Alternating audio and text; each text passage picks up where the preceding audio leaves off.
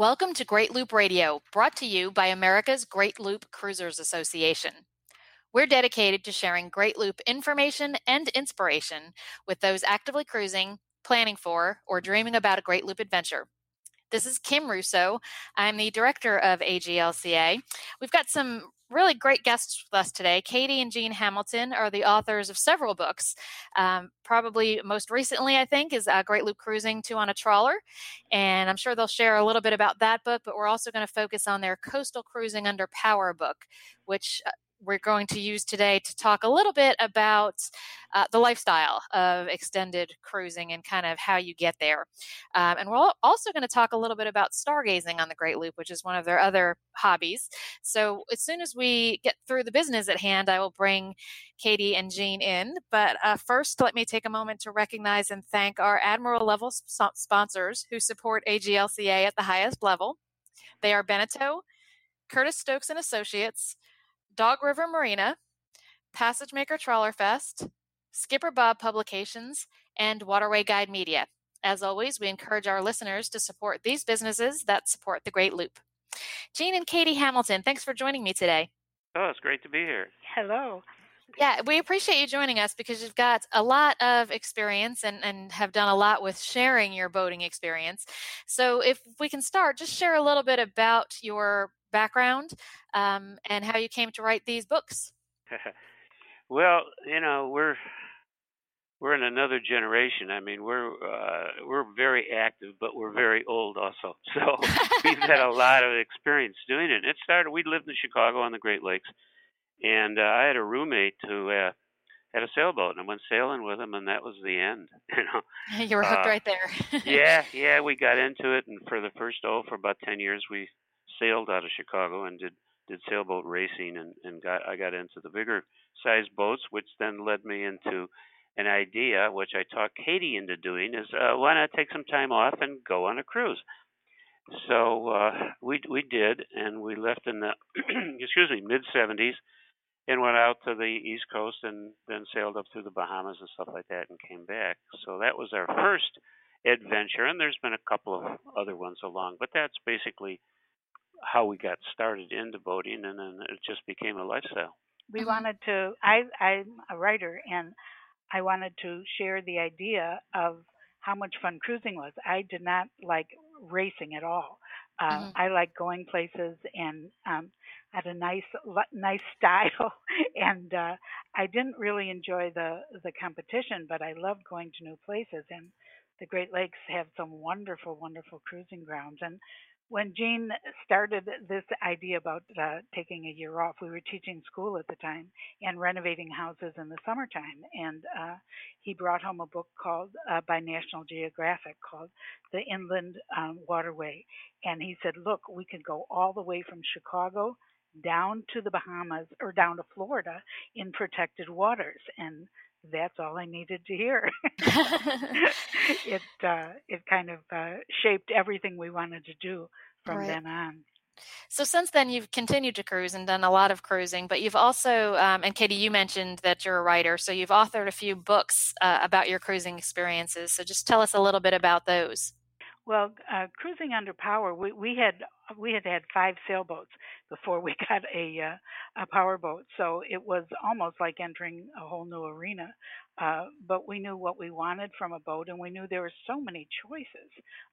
It's kind of staggering when you go to a boat show because you don't know where to look first. So we had written enough and had experienced enough of different type of boats that we put together an outline and said this is really good information that we wish we had when we ventured into the sport.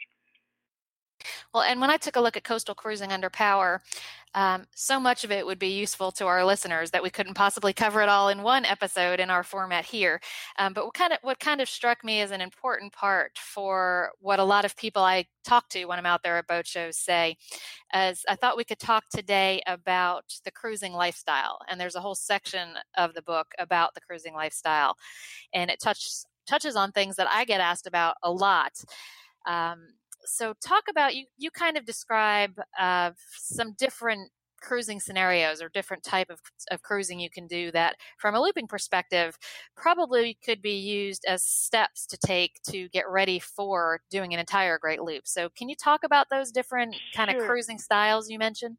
Sure, it's actually the progress that I think a lot of boaters start and maybe don't complete, but you usually start. You're working, you have weekends, and you cruise on weekends, and you go as far as you can go in that allotted time, and then you kind of go further.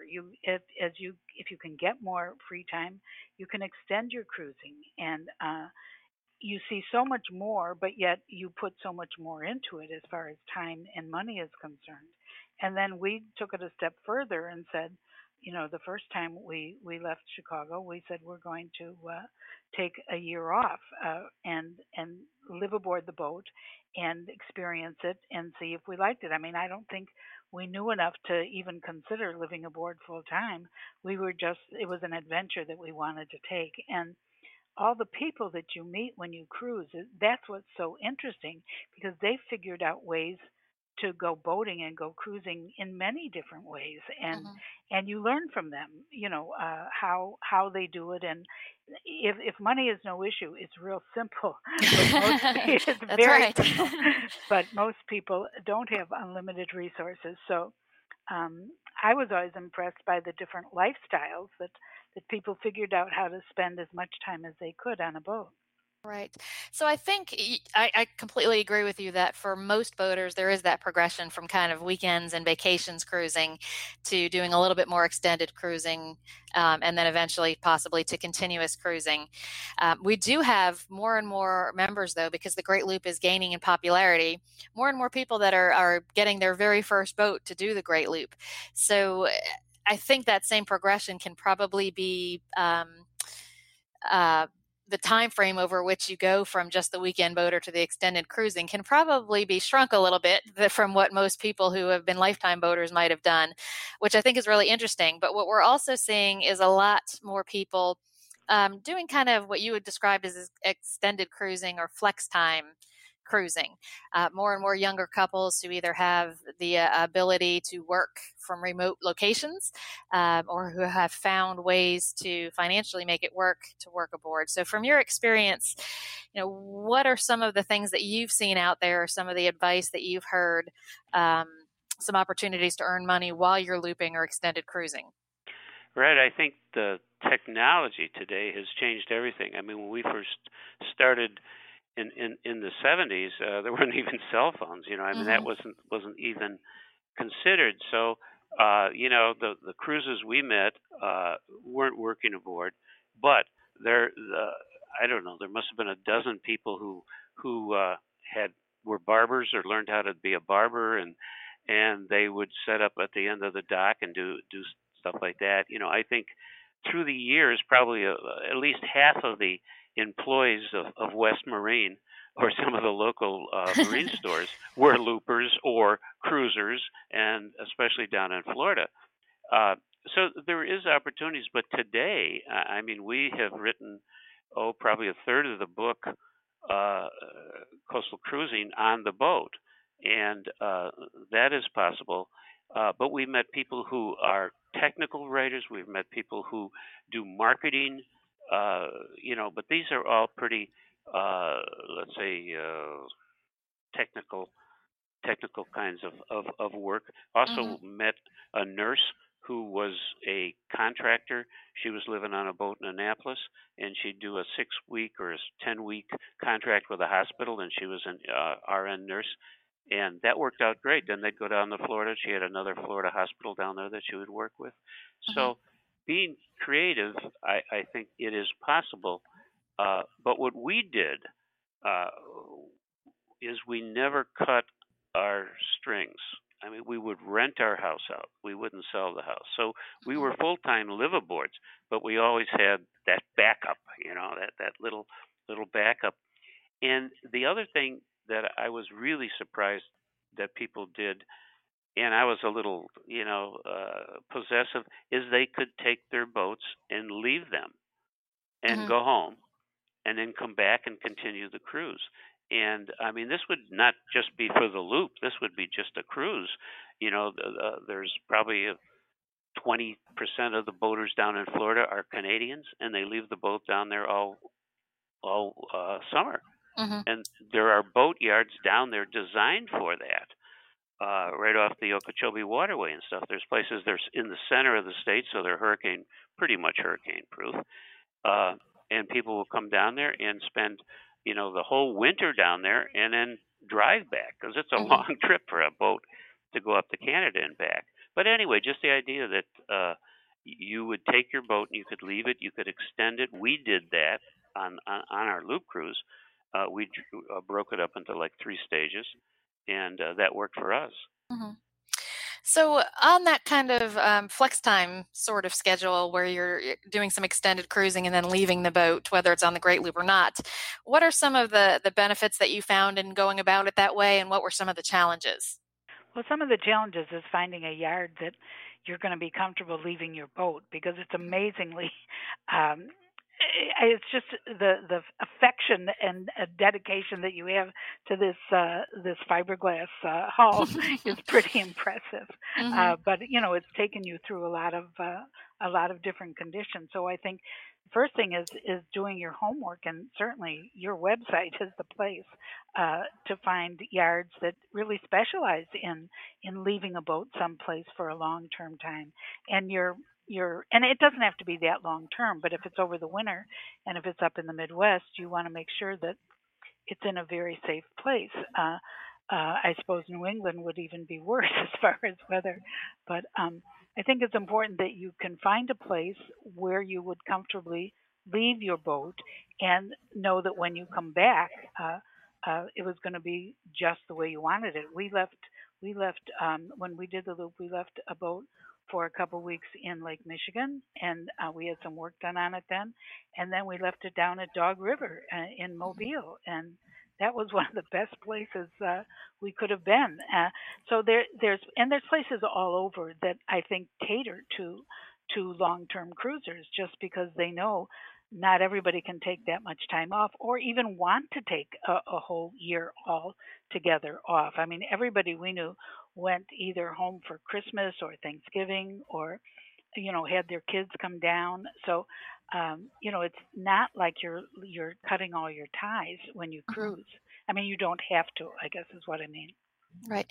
So you mentioned the importance of finding a yard that you're comfortable with if you're going to leave the boat for a few weeks or longer. Do you have any suggestions for perhaps somebody who's a newer boater? What types of things should they look for in that yard, or is it just a matter of asking for recommendations from other cruisers? Yeah, recommendations are really important, but people have different relationships with yards. I've been at boat yards that I thought were pretty good, and some people said I'd never go back there. It depends Mm-hmm. upon your particular relationship with them. But what I'd look for is a yard that handles and caters to the type of boat you're using. A little more of the cruising type boats. You have yards that maybe half the clientele are racing sailors, and that's really what they do. And then there are yards that really specialize and would have the skills to work on a diesel engine or larger diesel engine. I'm assuming some of Mm-hmm. these boats would have. Well, I know they would have. They're big boats, but that would be really important to me, and also have a travel lift and really to look at their storage facilities and. I would look for. I'm a little more practical. I would. I mean, that's practical, but I would look for a yard that has a really good bathroom facilities with a shower, Mm-hmm. and nearby a delicatessen or a place that I could go buy dinner. You spend a ridiculous amount of time just leaving your boat someplace, and then when you go back to pick it up, you're reprovisioning. So to me, I would want a place that I could get things that I would need easily and Mm-hmm. not be out. You can find some really good deals at yards that are out in the middle of nowhere, but that's not really. If you want to go cruising, you want to get on the boat and go within a couple of days. Right. You don't want to have to travel all over.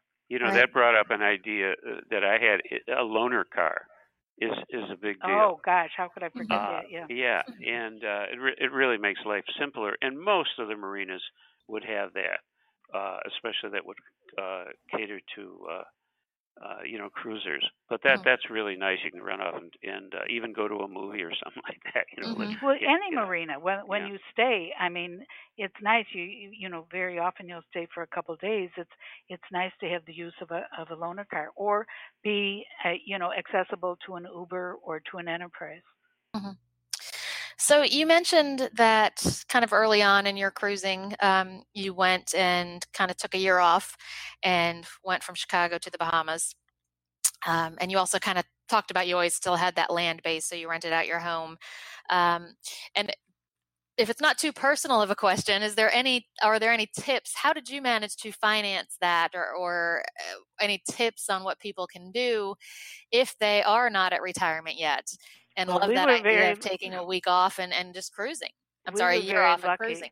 Yeah, we were lucky because we had gotten an assignment from a new boating magazine at the time, Power Cruising, and we sold them on the idea that, gosh, a 6-part series on doing the loop cruise, wouldn't that be a good thing for their magazine? Mm-hmm. And they were brand new and they really needed content. And Jean does really good taking pictures, and it was easy to write. We certainly had deadlines to do it, but that was a wonderful way to finance a lot of our cruise. But I think you got to start with the basics, and you got to save money. And right. realize, I mean, we would always joke when we first took our year off to go down to the Bahamas, we spent much less on marinas because we anchored out so much, and much more on wine. we seem to always be, sharing wine with other boaters. So I think, you've got some good resources about how to budget for it. But if entertaining is your thing, and it's certainly not formal entertaining, but we were surprised that first year that we didn't spend as much on marinas as we thought we would. Mm-hmm. All right. Well, I want to take a break here and play a message from one of our sponsors. When we come back, I do want to talk a little bit about the practicalities of having kids aboard and also having pets aboard. Because as I mentioned, we are seeing more and more families or more people who are not retired getting ready to do the loop. So more boats out there with kids. And of course, loopers have always had lots of pets. And those are some of the questions I get asked a lot. So we'll touch on that when we come back. Be back in a moment. Good morning, loopers. Many of you are probably already cruising in southeastern waters, and that is where the Salty Southeast Cruisers Net focuses all of its efforts to help you enjoy your time on the water. So as you prepare for the next leg of your journey, and as your resource for accurate, timely, and useful information, we want to invite you to use and add your knowledge to the wealth of information that's available through the Cruisers Net in its directories for marinas, bridges, and anchorages, as well as the latest fuel prices in your area. Our mission of Cruisers Helping Cruisers, may we invite you to help those following in your wake by sharing with us your cruising experiences. Thank you. Have a great day. We're back on Great Loop Radio. My guests today are Katie and Jean Hamilton, and they are the authors of Coastal Cruising Under Power, as well as Great Loop Cruising 2 on a Trawler. And today we're talking about some of the practicalities of getting started on planning for and doing a great loop or extended cruising. So let's shift now. Jean and Katie, did you ever cruise with your own children aboard? We do not have children, so we cannot help you with that. Have to admit it made life easier planning. Yes. It was easier to plan. Mm-hmm. But we met countless other people with their kids aboard. I mean, remember Apple Pie? There's a little 30-foot sailboat, and two darling kids who, were taken out of school, and for the year they came from Boston area, and these kids knew more about shellfish, and they just knew so much information about what was in the water beneath them. I was constantly impressed by what they had learned just by sitting in their little dinghy and looking into the water. Yeah. I think teenagers would be tough to take along for a long period of time. And I only say that because I did see some disgruntled-looking teenagers. Teenagers always look disgruntled. This is true. Right.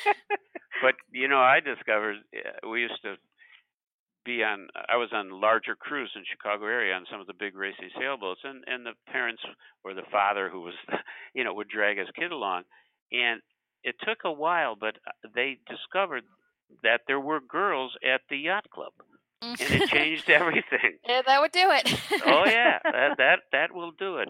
Yeah. So it's funny, and I think as the kids grow up, they get into boating if I think the family really enjoys it. Right. And I'll speak from the male part of it. I think the first time you start out on a cruise or you start on some adventure, I think you really have to be conservative weather-wise, because we have met 2 or 3 couples that the wife was on the way to the airport, and it was because of the last big storm they went through or something. And with today's weather, you don't have to get involved in any of that kind of stuff. Right. And so I think that the skippers, and it's not just the men, but the women, to be really, really conservative with the weather when you start out. You got a good boat's much better than you are, but really take a look at the weather, and I think it makes for a happy family and a better cruise. Yeah, well, one of the rules I've heard that I love for looper boats is that it only takes one veto to not leave the dock on a particular day. So that's if a very good not comfortable with the weather, right. That's all it takes to stay put, which I love. The other thing I love about cruising families, and I call them boat kids, but they just are some of the friendliest, most comfortable with adults children that I know. And I think it's because they are on the move and most of who they are interacting with are adults. But we've had several families out there on the Great Loop in the last few years, and many of them are on their second time around at this point. They decided they liked that lifestyle and didn't want to put the kids back in traditional school. And probably the one exception to that is a family that did do it with a teenager who was kind of eager to get back to school. But now that he's back at school, I think he may be rethinking that whole plan a little bit. Yeah, you're right. Missing the Bahamas lifestyle. But too, I think when the kids become part of the crew, they have duties that they're doing. Everybody, you're on the bow with the line, or you're doing something, but Right. you're speaking as equals with parents, and I think a lot of kids don't really get that much interface with, and you get immediate feedback. I mean, you either screw up or you don't, and I think that really really helps. But we've met wonderful families, on extended cruises. People, if you're down the Bahamas on a sailboat, you meet all these, crazy couples that have sailed across the ocean with their kids and all this kind. I mean, not crazy, but you much more extended kinds of things as you will meet on the Loop cruise. People that have been at this for years, and it doesn't take a big boat. I mean, it just takes a right attitude. Right. So let's switch to pets. What are some of your best tips for preparing to have pets aboard? Well, we have a cat. We've always cruised with a cat or 2 cats, and we've had litters born aboard, as a matter of fact. Wow. Unbeknownst to us. And so we've always cruised with a cat, but I would say if anybody wants to meet other boaters, they need to take a dog, because it is the best way. All you have to do is walk down the dock with a dog. It doesn't even have to be a cute dog. People love talking to dogs, and it's like this icebreaker that you meet so many people. And I'm always amazed at some people will say that they're going to wait till their old dog dies until they go on the Loop cruise, which really threw me the first time I heard it. But I mean, we know people that will change their boat for a dog who can't get up to the flybridge. Right. Dogs are very important. All pets are, and I can't think of a downside, to be perfectly honest. And there doesn't seem to be a relationship exactly. I always look at the bigger the boat, the smaller the dog, because you get this guy in a 23-foot sailboat and he's got a lab on it, a big lab. Yeah. So it's just the dog, the kind of dog you want, and it doesn't necessarily have to be big or small or in between, although the smaller ones seem to be much more popular on boats, at least on the Loop cruises, the guys we met. And how hard is it, from what you've seen, for people to train their particularly older dogs to get used to being on the boat? And Okay, if you're in Anchorage, you have to get in the dinghy to take them ashore. Well, that's the What are the point. But logistics of all that? but we know people who have taken AstroTurf and put it on the front deck and trained their dog to do that. Mm-hmm. I mean, eventually they want to go ashore. Sure. But we've always had cats, and so I can very superiority look out the window and see this guy rowing his dog ashore, every morning. Mm-hmm. Well, you don't have to do that with a cat, but Right. Exactly. it does become part of the routine, and you see it all over the harbor. 3 or 4 dinghies going ashore, and finding a good anchorage or a good place where you can get your dog ashore. I'd suggest I don't have it on the top of my head, but there's an anchoring book, and it's rather new. I mean, 5-6 years old, but it gives information about shore. So when if you pull into this cove to anchor, there's a good place for the dog to go ashore, because otherwise it's along the rivers and stuff. It's all muddy, and it can be a real problem finding a good landing spot for your pet. So again, let's change the focus a little bit, because one of the things I think that is very unique about you two is that you kind of approached us about talking about stargazing, which I thought was such a neat idea, because on the loop, it's one of the things that you can do at night in the dark. So talk to us a little bit about how you got involved in stargazing and what you do in that respect, and then we can focus specifically about doing that along the loop. Sure. Well, when I first started in Chicago sailing, it was in the early 70s, and the Loran chain hadn't been fixed completely. The transmitter in Canada wasn't operating, so there was no Loran. There was no a lot of the modern navigation grids, certainly not GPS or anything like that. So I picked up a sextant and taught myself.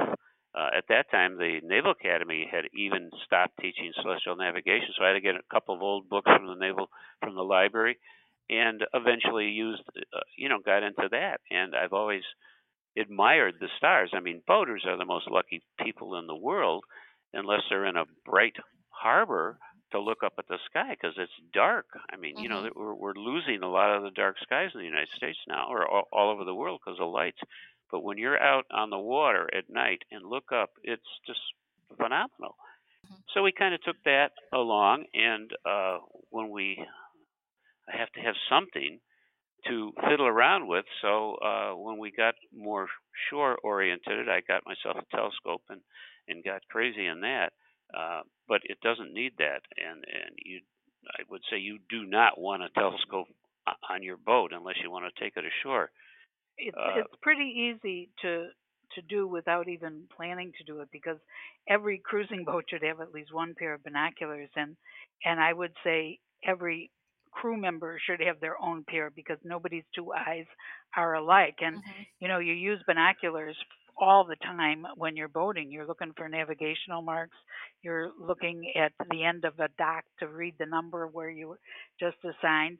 But when you're not using it for a practical purpose, at night there is like constant live entertainment if there is a clear sky, and it's just amazing to see. I mean, you don't have to even know what they are, but just the broad spectrum of stars is pretty all consuming, and once you see the full moon out there on a clear night, you really get hooked. So I think it's, you have the tool. I'm sure everybody is traveling with a good pair of binoculars, and use them at night. You can lay on deck, you can lay up on your bridge.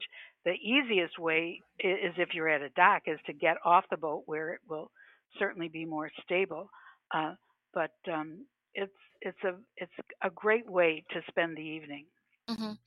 What else? Is there anything else that you need to have besides binoculars? Well, no, but I would.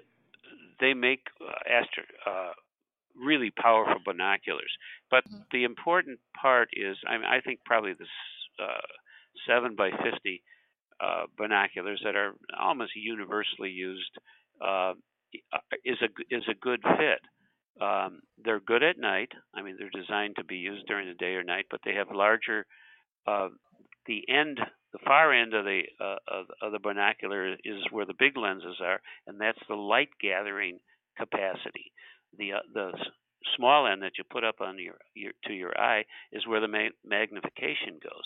If it gets up over maybe like 10 times, like a 7 by 50 would be 7 power, 7 magnification, and 50 millimeters of light gathering capacity. Once you get up into the tens, even using them on a boat becomes difficult because they're jiggly and they have a narrow focus. So most people stick around into the 7 power. So you don't need anything more than what you have. And unless you can want to really go ashore and set up a tripod or something, using a more powerful pair of binoculars gets very difficult on a boat because it just has to move a tiny little bit. So you got your basic tools, and there's lots of things that you can see with the naked eye that you can see much better with the binoculars. I mean, I can remember a couple of times on the Loop cruise. The second time I was on it, we were anchored in a little cove, and it was dead calm, and Saturn was up, and the boat had a really nice pair of binoculars, and I could see Saturn good, and I could see the rings. Now, the captain couldn't see the rings, but you'd eventually see the rings. I mean, they're not great big look on planets with binoculars because the magnification isn't there. But there's all kinds of things that you can see. All of the planets are visible with your naked eye. And many of the asterisms, Pleiades, and a lot of these things that you can see that will show up if you get some apps for your phone. And they make them for either the iPhone or an Android phone, where you hold the phone up to the sky, and as you pan across, it uses the camera on the phone to pick out the star or the planet, and it pops up. And it's fun because you can find out and then try to find it with the binoculars, which is a little harder than with the phone. But it's fun. I mean, you can have a contest to see who can see what. I mean, if you had the kids with you, there's all kinds of things to do. And it is a lot of fun, and I've used those apps on the when we've been on the boat. Didn't take it to the next step for some reason to pull out the binoculars and see if we could find the same stars and planets that way. But what a great idea. Are there some areas on the Loop that are better for looking at stars and planets than others? Yeah, definitely.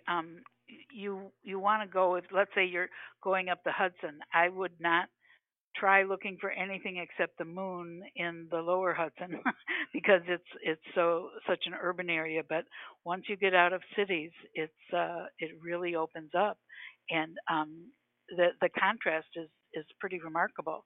The Canadian waters all through Georgian Bay and North Channel, there is not much extra light up there because you're not near any large cities. Um, Michigan has some beautiful places, and of course the rivers.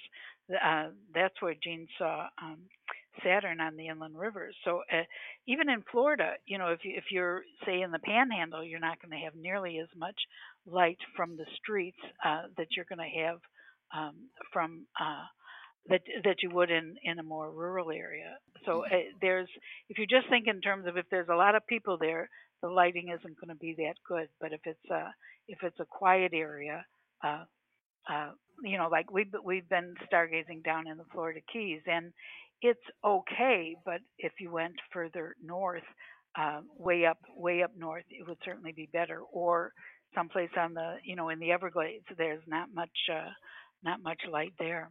Mm-hmm. But if you think boating is weather resistant, weather dependent, get into trying to look at the stars, because not only do you have the weather, but clouds. It gets, as trying to set your telescope up and look at something, it gets very frustrating. So it's got to be a good night. But if you're looking at the moon or something like that, it's even great. If the clouds go by and the moon goes behind the clouds, it looks real spooky, and you can look. Plus, there's if you could put your binoculars on a tripod or something, you can put your cell phone up to it and take pictures. You can take movies. There's a lot of fun things to do with a pair of binoculars. All right, we are going to hold it there. Katie and Jean, thank you so much for joining us today and sharing these kind of tips for getting started in cruising, and also the stargazing, because I think that's unique and certainly something fun for anybody to do aboard. So thanks for sharing those details with us. Sure. Well, thank you. And to our listeners, thanks for joining us again this week. We'll be back next week with another episode of Great Loop Radio. Until then, safe cruising.